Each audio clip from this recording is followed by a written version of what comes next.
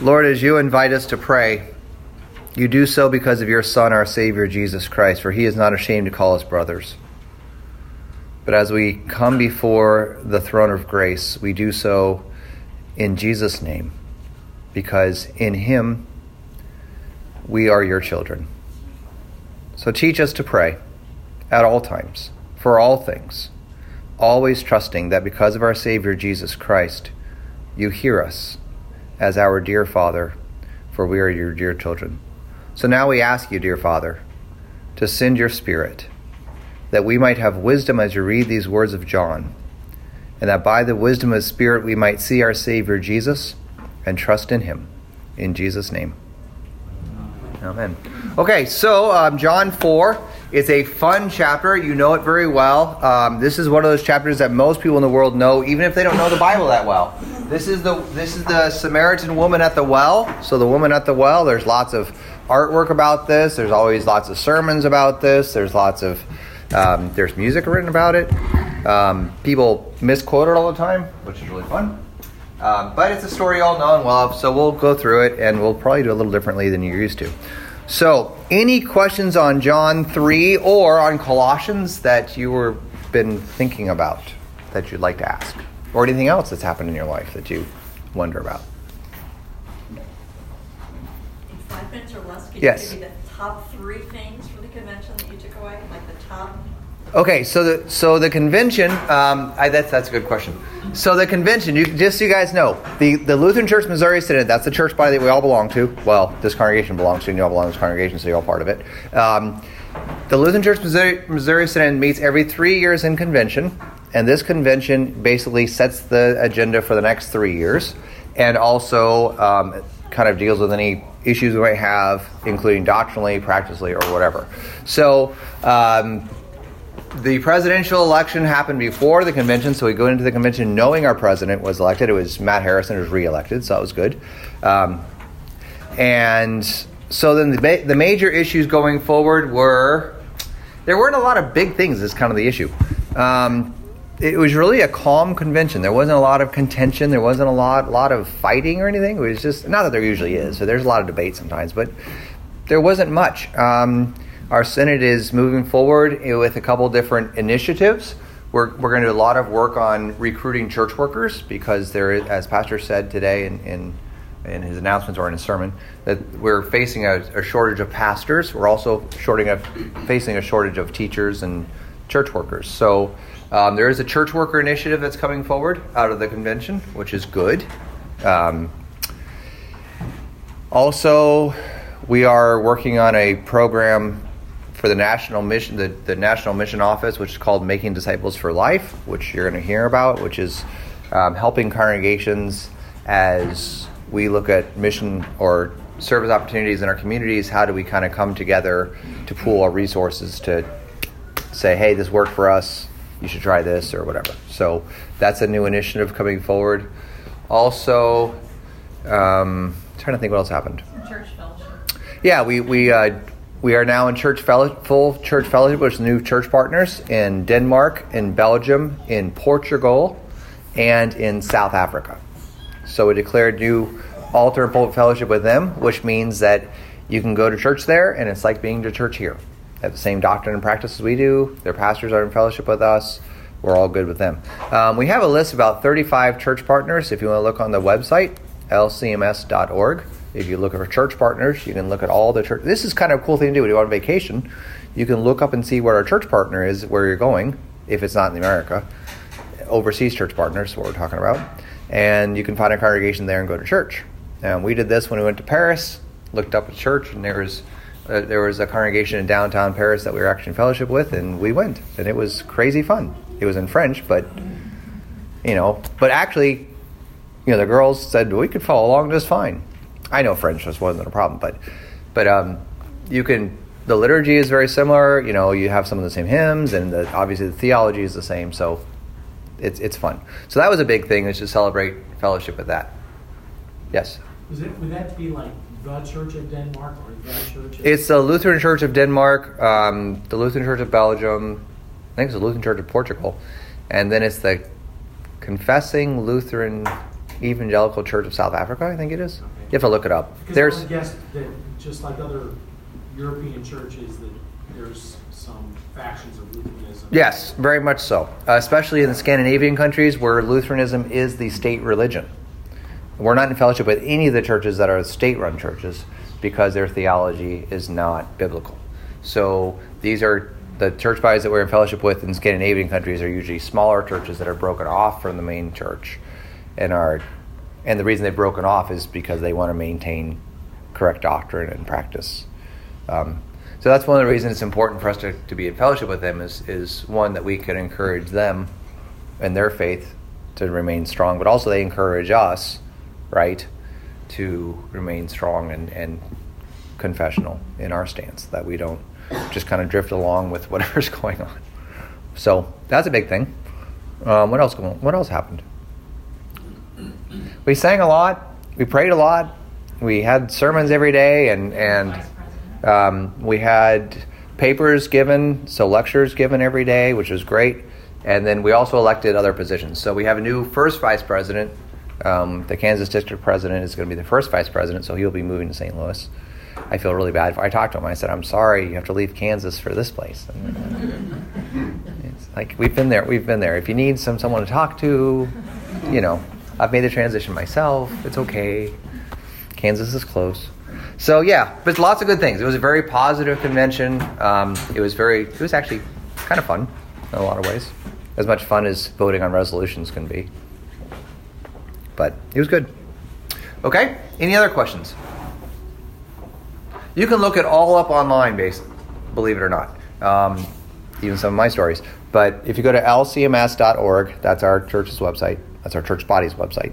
And then look at convention. You can read everything that happened. Literally minutes from every session. So, okay, so any other questions? Okay, John 4. Let's just read it, and then we'll kind of jump back and forth in John so we can remember where we are. So let's read John 4, verses 1 through 6.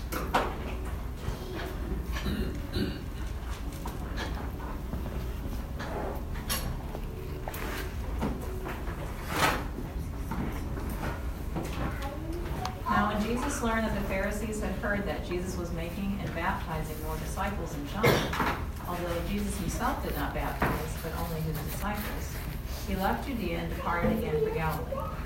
And he had to pass through Samaria, so he came to a town of Samaria called Sychar, near the field that Jacob had given to his son Joseph. Jacob's well was there, so Jesus, wearied as he was with his journey, was sitting beside the well. It was about the 6th hour. Okay, thank you very much. So why are we talking about baptism again? The Pharisees had heard that Jesus was making and baptizing more disciples than John. Why are we talking about baptism again? When did we talk about baptism before?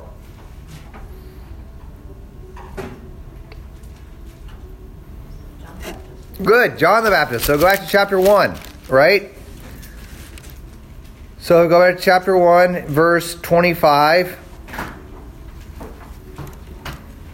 125, they asked him, meaning John the Baptist, "Why are you baptizing?" That's what John the Baptist was doing. That's why he got the name Baptizing John, because he was baptizing, right? So then he goes, well, in 31, "I myself did not know him," that's Jesus, "but for this purpose I came baptizing with water that he might be revealed to Israel." Okay?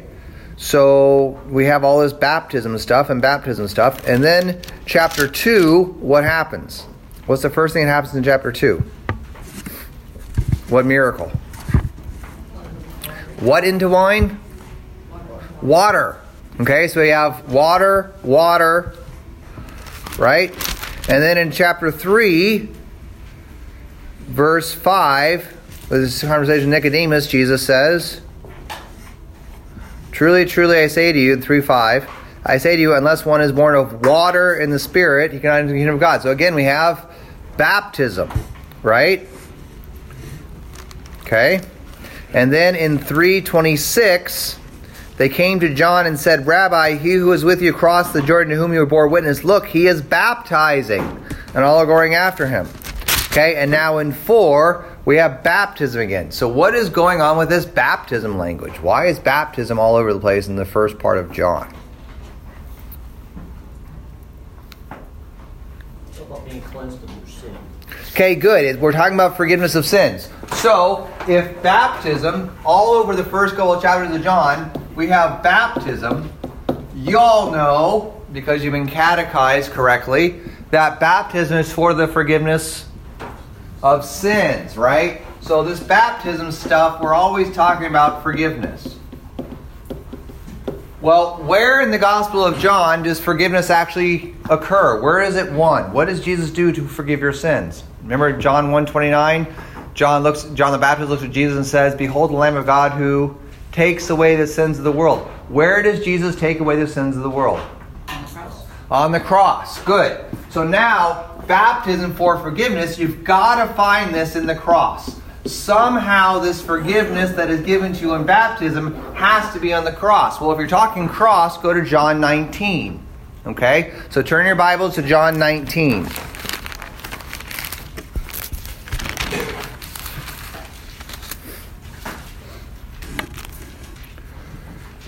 Okay, John 19:34.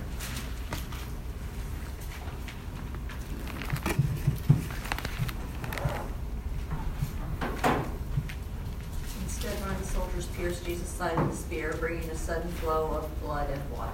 Okay, so now on the cross, out of Jesus' side, right? So now on the cross, out of Jesus comes water and blood. Now, you guys are Lutherans, you're sacramental. Does that sound familiar at all? How many sacraments are there? 2. What are they? Baptism and the Lord's Supper. Right? So what happens is, throughout the Gospel of John, we're going to hear a lot about water.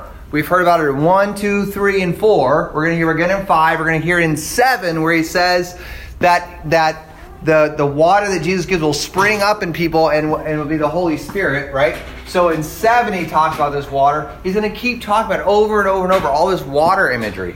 And it's all pointing ahead to the giving of holy baptism, right? It's the death and resurrection of Jesus that gives holy baptism its power. Right? Can simple water do such things? Can simple water take away sins and grant you eternal life? No. Well, then how does it work? Right. It is not plain water, but it is water with the word and the command of God. Okay, and what is that word? It's that we were commanded by Jesus that this baptism baptizes us into Christ, into his death and resurrection. Okay? So you see what's happening? This is the way John is talking about it. He's pointing his head to the cross of Christ and saying, this baptism is going to be a washing into the forgiveness of sins that Jesus wins on the cross. That's what's going to happen. Okay? And Paul says the same thing in Romans 6. You're baptized into Christ. And your epistle reading for today, Colossians chapter 2, what does it say? You're not going to be circumcised. No, you're baptized. Right? And in the baptism, you're baptized into the death and resurrection of Christ. That's what Paul says. Okay? So now what we're going to see, we haven't gotten there yet, but remember in chapter 2, he changes water into wine. Okay? So again, we have a little foreshadowing of the other sacrament here. Okay? In John chapter 6, Jesus is going to say, unless you eat my flesh and drink my blood, you have no life in you. But if you want to live, you have to eat and drink my body and blood. And they're all going to freak out. Like, what are you talking about? That's crazy talk. Right? But again, in John 6, now we have this foreshadowing of the body and blood of Christ in the Lord's Supper. And this is something that the Gospel of John just keeps doing. It just keeps rehearsing these themes until it finds its fulfillment at the death and resurrection of Jesus. Does that make sense? Okay? So just kind of keep these in your mind. When you're When you're reading the Gospel of John and you see water, don't just go, it's water. No, think, okay, this is a baptismal theme. This is Jesus making a promise that we know as holy baptism. When you read about wine or blood or body, don't just skip over it. Think, okay, is this a Lord's Supper theme? Is this something that Jesus is pointing us ahead to the Lord's Supper? And where is it? Again, it's always finds its culmination at the death and resurrection of Jesus. That's when he's going to say, here it is. Here you go. Now I'm giving it to you. Okay? Does that make sense? Any questions on that or thoughts? I think John is the most sacramental of the Gospels because, it's the best Gospel. But that's just the way it goes. Okay. I have a question. Before yes. Too. Go ahead. So why does he leave when he hears this? Okay, good. So the big question is, why does he leave? So he's in Judea, right? He's around Jerusalem. And he leaves Jerusalem when he hears this to go to Galilee. And this is a major problem in the Gospels, just because the Gospels go like this at this point. But the reason he leaves, you're going to find this throughout the Gospel of John, is as soon as people figure out what's going on in his ministry, he takes off. As soon as he gets popular, he leaves. As soon as people start wanting to listen to him, what does he do? He leaves. Why? It's not his time. It's not his time yet. And that's all we know, is that he knows it's not time for him to die in Jerusalem yet. So he's got to get out. Okay. He's got to leave Jerusalem, lest they either try to make him king or kill him. And he's like, neither one of those is what's supposed to happen yet. I got to go. Okay? And it's actually very interesting because the Greek word...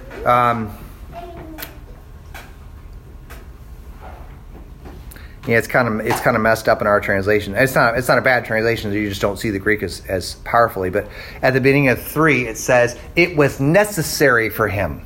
And that phrase, it was necessary, the verb there, it's a nice little verb, it's only 3 letters, day. That verb is, in the Gospel of John, a divine command to Jesus from the Father. So this is actually part of Jesus' mission. It was necessary for him to go do this. So the question is, what was necessary? Was it necessary to avoid something that it wasn't his time yet, or was it necessary to go talk to the Samaritan woman? We don't know. But there's something about divine necessity going on here. It's not just an incidental travel note. He got tired of Jerusalem, the scenery got old, so he went, something like that. No, there was a reason he did this. And the best we know is that it wasn't his time to die yet, and it wasn't his time to become king. Which, those aren't two different things, right? We know at the end of the gospel, that's one action. He becomes king by dying. Does that make sense? Why did the Pharisees care? Are they just trying to Isn't that weird? brew up trouble? Or? Yeah, well, it seems that John's ministry was drawing enough attention in Jerusalem that the Pharisees were actually freaking out about John the Baptist. They didn't know what to do with him. They couldn't poke any holes in his theology. But he wasn't one of them. And he knew that he was teaching against them. Right? When he said, you brood of vipers, who warned you to flee the coming wrath. That's the Pharisees. And they know John the Baptist isn't one of them, and he's teaching against some of the things they're saying, but they can't really find anything wrong with what he's saying. So they're kind of freaking out about this guy, John. And now Jesus comes along, and he's more popular. But it's the same thread of theology. It's this John's followers, now Jesus' followers, and they're getting more. And so the Pharisees are like, we are losing control of this situation. We got these teachers out here that aren't us, and everyone likes them better. So they're not sure what to do with them. And I do believe, I am a little different than most people on this. I believe the Pharisees found too much in common with them to simply write them off. Because there were other false teachers, the Pharisees were like, they're just stupid, just don't listen to them. But when John and Jesus taught, they're like, I can't really find any fault with what they're teaching. Which is why they went after the Sabbath thing for Jesus, right? Remember, the Pharisees don't ever condemn John the Baptist. Who does? Who kills John the Baptist? Herod. Right? Herod. And that's only because John was saying, you can't marry your brother's wife. Which doesn't seem like this overly radical idea, really. You should know that, but that's what got him killed. Now, the Pharisees, though, were teaching, preaching sacrifice for the forgiveness of sins, correct? So was there a clash there? Well, like I said, this is where I differ a little from other scholars necessarily. I think if you read Pharisaic teaching, they did believe that God forgives out of grace. The problem was they were teaching that the only way to have that grace is to keep the Ten Commandments. Okay? So what the Pharisees did is they said, yeah, God is gracious. He's slow to anger, abounding in steadfast love. That's his characteristic of the Old Testament. But they said the only way to get that grace is to never break these 10 commandments. So what they did is they made all these levels of protection around the 10 commandments, right? So you're not supposed to kill. So what we do is we make all these rules so that if you broke this rule, you still haven't broken this rule. And the one that you guys know the easiest on this is the Lord's name, right? Second commandment, don't use the Lord's name in vain. So what they say? Just don't ever say it. That way you make sure you never say it in vain, okay? Because the focus was to never break these 10 commandments to ensure that God had to continue to love you if you kept all his laws, right? And this is why Luther's explanation of the commandments in the Catechism are so brilliant, because he says it's not about just avoiding sin. It's actually about living out your faith in a positive way, right? So Luther says, yeah, you're right. Don't curse, don't swear, don't lie, don't use satanic arts, don't lie or deceive by his name, but call upon in every trouble. Pray, and give thanks. You are supposed to use the name. You are supposed to say the name Jesus, but not as a curse, but in praise and thanksgiving and prayer, right? So instead of being Pharisees, we're like, well, we're just going to avoid sin and hope that our avoidance of sin makes God love us. No, we say, God loves us. How do we live? Right? See, they're really close to being right. They just get it backwards. They just think that forgiveness is as a result of us keeping the 10 Commandments, instead of forgiveness being grace that allows us to keep the 10 Commandments.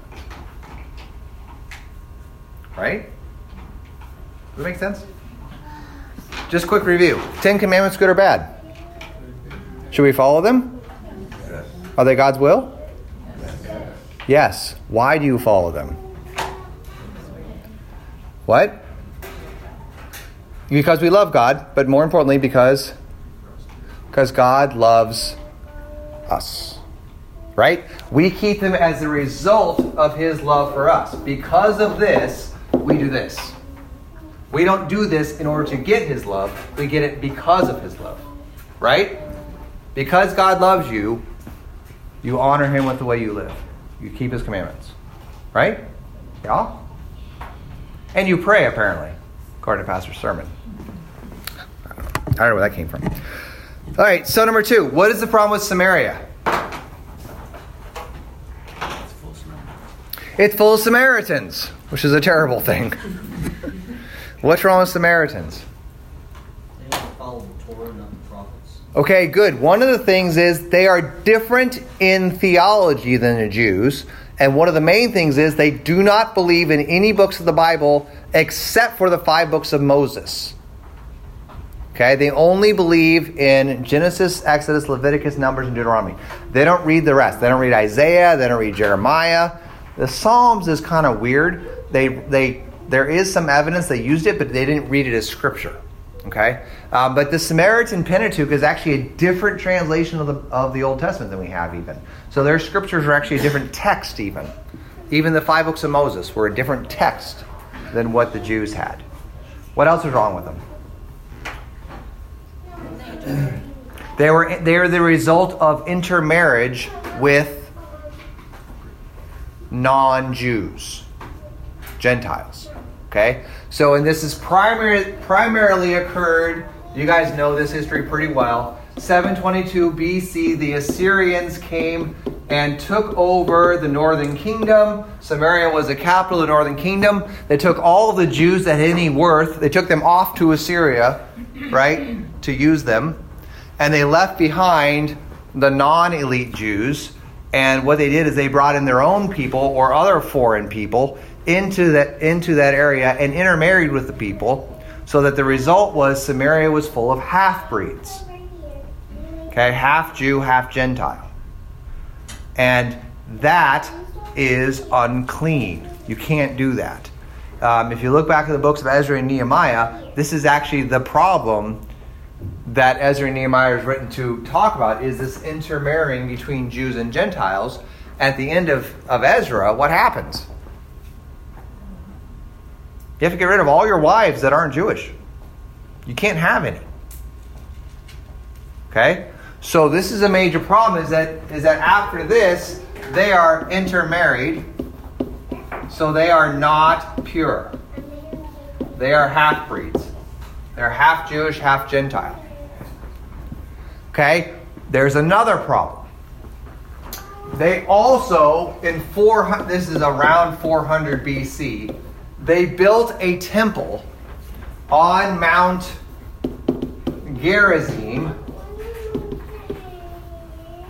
as a rival temple to the one in Jerusalem. So that you had the temple in Jerusalem for Judaism, and you had the one on Mount Gerizim for Samaritan Judaism, which was a mix between Jewish worship and pagan worship. Okay? They combined them, and they kind of worshipped a combination of the two. The fun theological word for this is syncretism, where you combine different theologies into one and mix it up and make a new one. Okay? Syncretism. So we'll take the way it happens today is someone says, well, I'm a Christian, but I'm also a Buddhist. All right? I'm a Christian, but I also embrace the tenets of Hinduism. Then you go, well, what? I said, well, they're just the same. You just kind of mix them up and make your own religion out of it. And you go, that's syncretism. Now stop it. Right? But this is not good, right? Does everybody understand that? You can't be Christian and Buddhist. Do you get that? Doesn't matter what this world says. That ain't right. The whole coexisting, you know what's wrong with it? One, there's only one truth. His name is Jesus. But the other problem is that if you actually follow those religions, they will tell you the other ones aren't right. This whole idea that we're all just worshiping God in different ways, that's fundamentally untrue simply from the tenets of each religion. It's a lie to say you can take some and some of the other. You can't do that. It doesn't work. Even logically, it doesn't work. So this is what's happening, though, in the Samaria, is they're kind of slamming together religions and making up a new one. Okay? So this happens from 400 BC until 200 BC, when the temple in Mount Gerizim is destroyed by John Hyrcanus. Okay? And this was to show that the Jews consider the Samaritan worship unclean. So not only are the Samaritans physically unclean as far as their heritage goes of being mixed with Gentiles, but their worship is also unclean. So now think this through for a second. They're unclean as terms of marriage and unclean in terms of worship. Have you read John chapter 4? It's going to talk about marriage and worship. Jesus is talking to the woman at the well, and he says, go call your husband. Bring him here. And she goes, I don't have a husband. And he goes, I know. You've had 5. And the man that you're living with now, that's not your man to live with. And she goes, you're a prophet. And then what did she say next? Since you're a prophet, answer me this. Should we worship here in Mount Gerizim, or should we worship in Jerusalem? Wait a minute, what? Is that the natural question that you ask somebody when they just exposed your sinful past? Is, hey, where do we worship? No, that doesn't make any sense. The conversation doesn't flow. Except when you understand that the issue between Jews and Samaritans is marriage and worship. The exact same thing that happened in the conversation between Jesus and this Samaritan woman. Marriage and worship. Okay? So that's the issue. That's what's going on. Now remember, in the rest of the Gospels, Jesus says to his disciples, do not go to the Samaritans. I didn't come for them. I only came for the lost sheep of the house of Israel. So this is another strange thing that Jesus is doing. He's going to where he tells the disciples not to go. And the disciples freak out about this. They're like, why or what? Okay? So we'll get there in a second too. But that's part of the other issue, is that they are not part of Israel. Okay? But wouldn't they be considered the lost of Israel? Or is it because of the intermarriage that they're not? Yeah, they've kind of abandoned Israel. Okay. But this is kind of the point of Jesus, is he's saying they are the lost sheep of Israel, which is going to freak people out for a while. But Jesus does this in the Gospel of Luke too, right? So we're trying to figure out who our neighbor is and who's the hero of the parable. The good Samaritan. Okay? And he heals, and one comes back to give thanks, and that one was Samaritan. Okay, so this does happen in the Gospels, where Jesus is like, hey, Okay, so number 3. What Old Testament characters are mentioned in this section we just read? Jacob and Joseph. This is kind of important. Not kind of, this is largely important. Remember, I keep telling you that when we study Genesis, that Joseph really isn't a major character in the New Testament. He's not really even mentioned, except for like here and a couple of places. But even then, it's not the story of Joseph. It's not that he did all these wonderful things. It's just kind of mentioned this guy, right? But Joseph is mentioned, and the big thing here is Jacob. What we're going to look at is Jacob. Now, this whole giving of Jacob to Joseph, you want to look at Genesis 49, verse 22. I think it's 22. Or I could be making that whole thing up. It might be 48, 22, now that I'm thinking.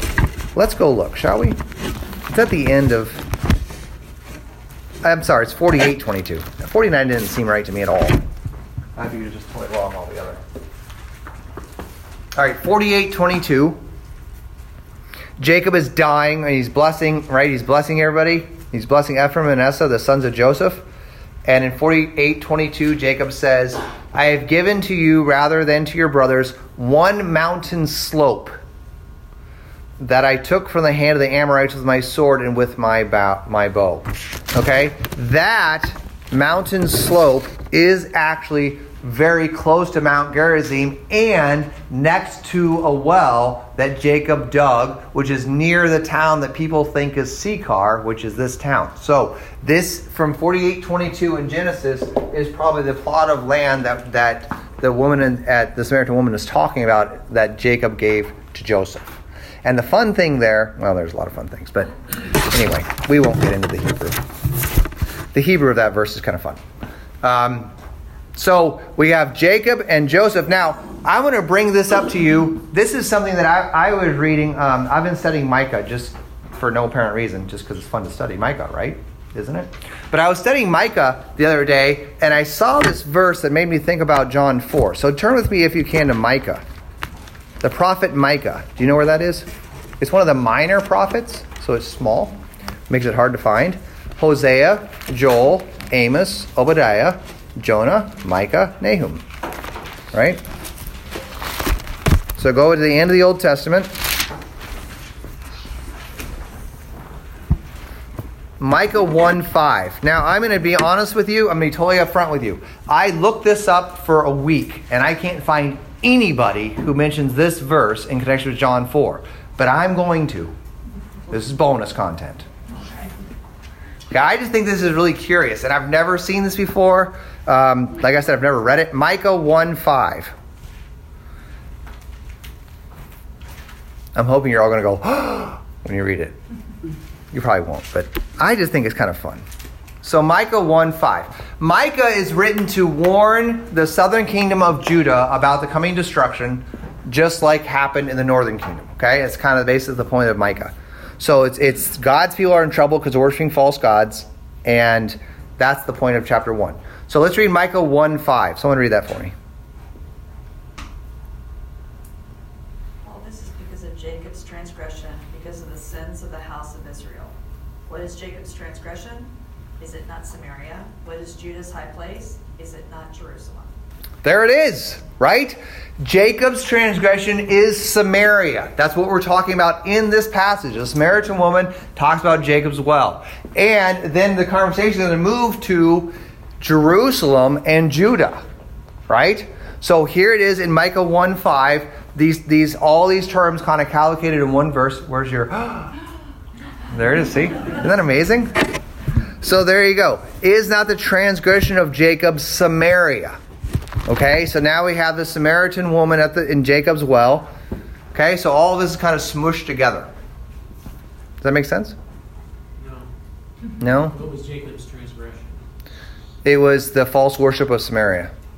That Samaria worshiped false gods. So remember, Jacob...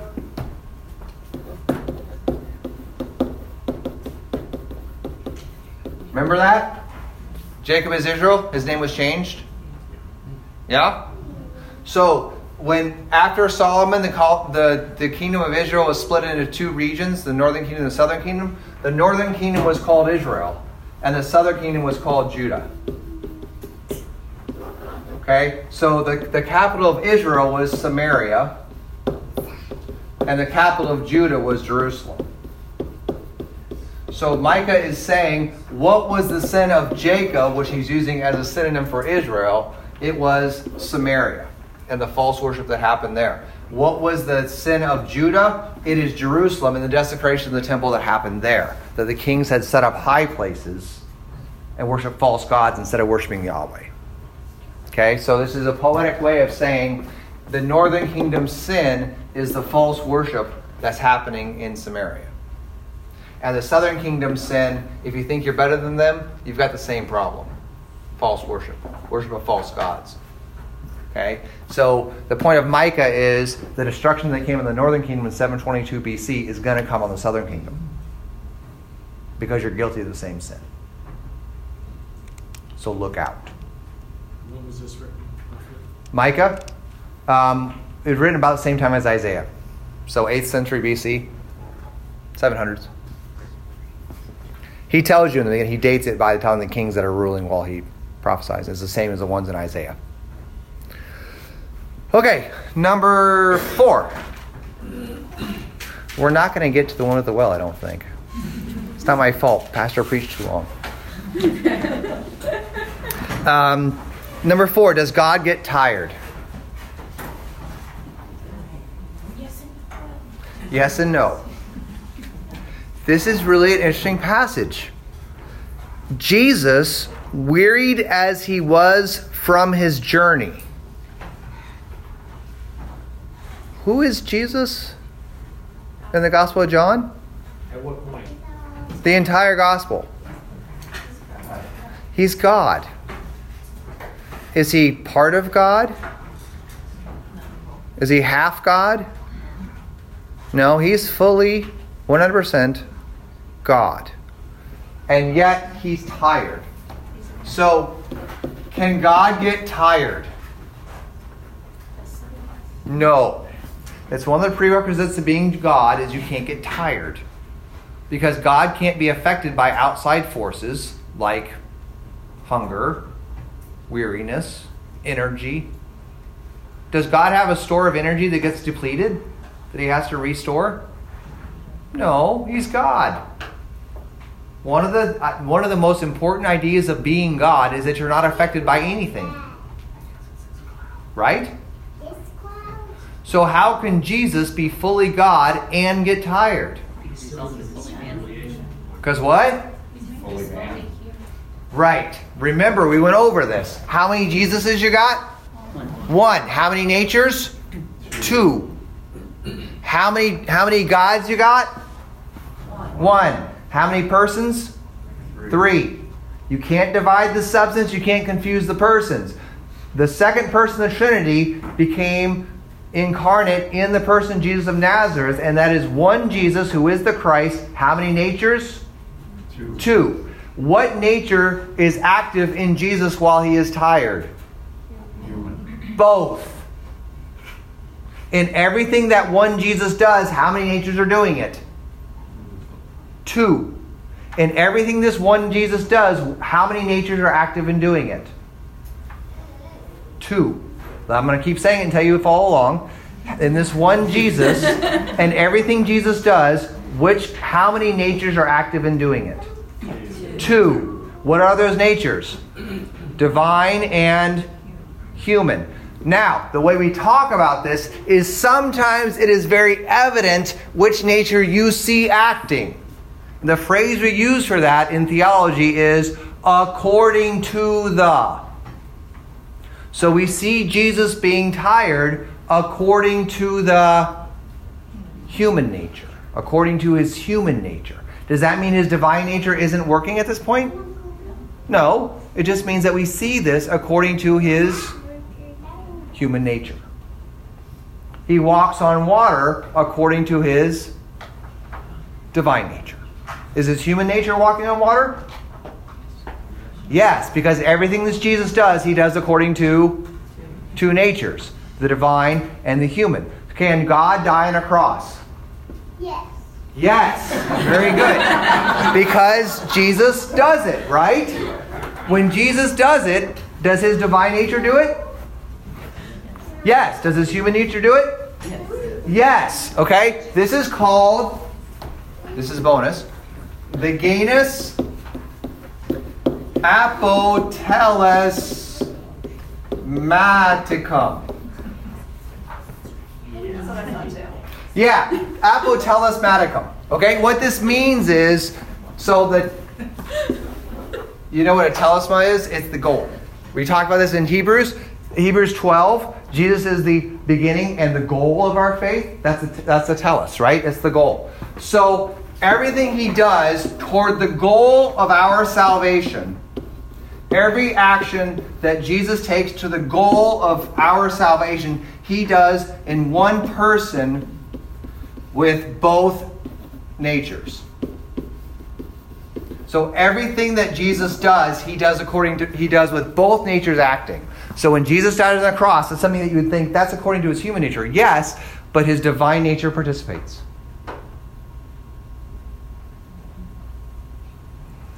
You read this today in church. Go to Colossians chapter 2. You read this today in church. This entire theology. Paul says it almost as good as I do. See how long my sermon could have been? Yeah, I know. I was waiting for this part.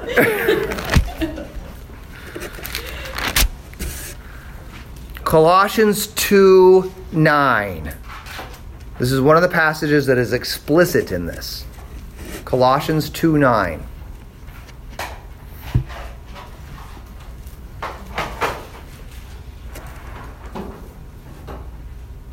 Colossians. So Galatians, Ephesians, Philippians, Colossians, right? So we're in John, then you go to Acts, and then you go to Romans, 1st and 2nd Corinthians, Galatians, Ephesians, Philippians, Colossians, in the books of Paul. If you haven't done devotions lately, if you're looking for a way to start devotions, read Colossians. It's 4 chapters. It'll take you 4 nights. You're done with the whole book. Start again. In a week, you've read the whole thing almost twice. It's a fantastic little book. It's amazing. It's almost like it's divinely inspired. All right, Colossians 2:9. Someone read that for us? Colossians 2:9. For in him the whole fullness of deity dwells bodily. Did you catch that? The him is Jesus. Right before that says Christ, okay? For in Jesus Christ, the whole fullness of deity, that's all of God, dwells bodily. We're going to read in John chapter 4 that God doesn't have a body. God is spirit. He doesn't have a body. And yet it says in Colossians that the whole fullness of the deity dwells bodily in Jesus. See, that's what we're getting at in all of this, is that this one person, that he has a body, right? But he has two natures. So he is fully God and fully man. And this Jesus, in the state of humiliation now, right? So while he's on earth, he's in the state of humiliation, which is the voluntary restraint for the full use of his divine nature. He still has it, just doesn't use it.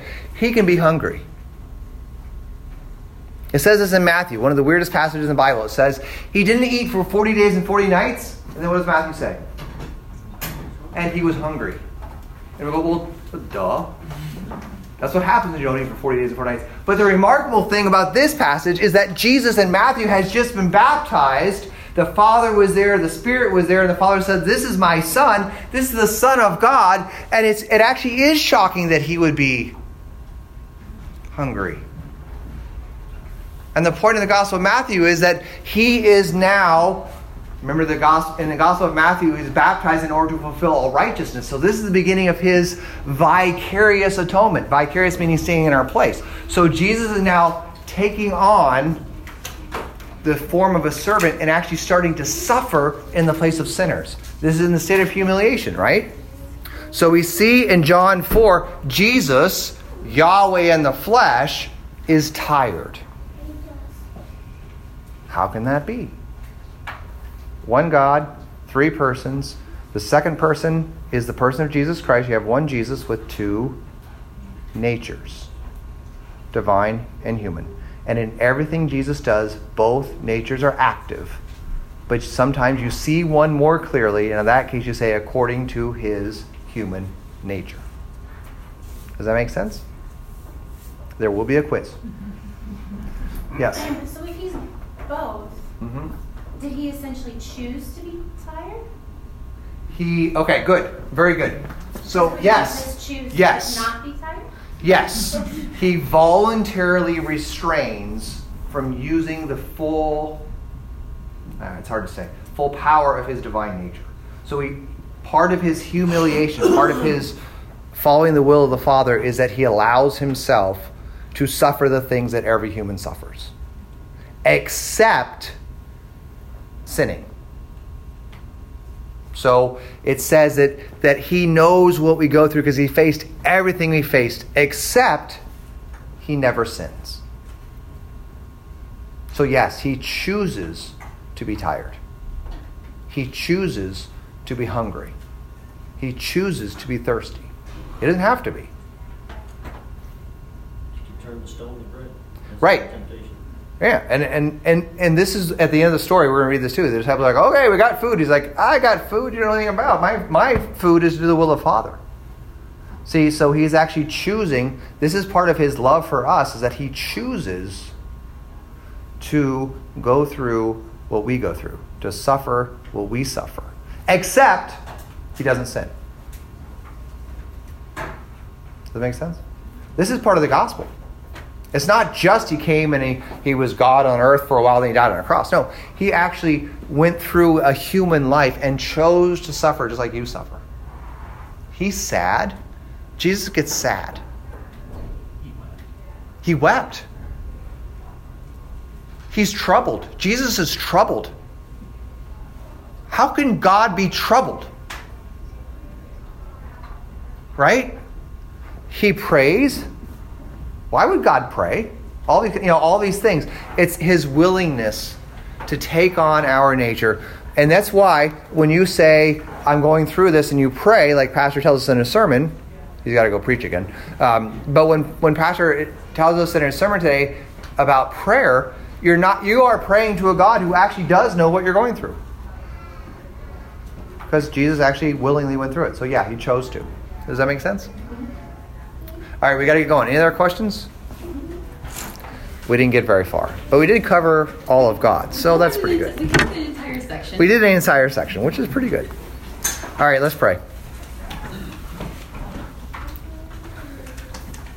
Lord, we are wearied and we are tired. And in this life we face many things that we can't understand and can't control and can't overcome. So we thank you for once again the good news that in our Savior Jesus Christ, we have one who knows what we are going through, who faces everything with us, and yet lifts us up so we may join with him in your heavenly glory.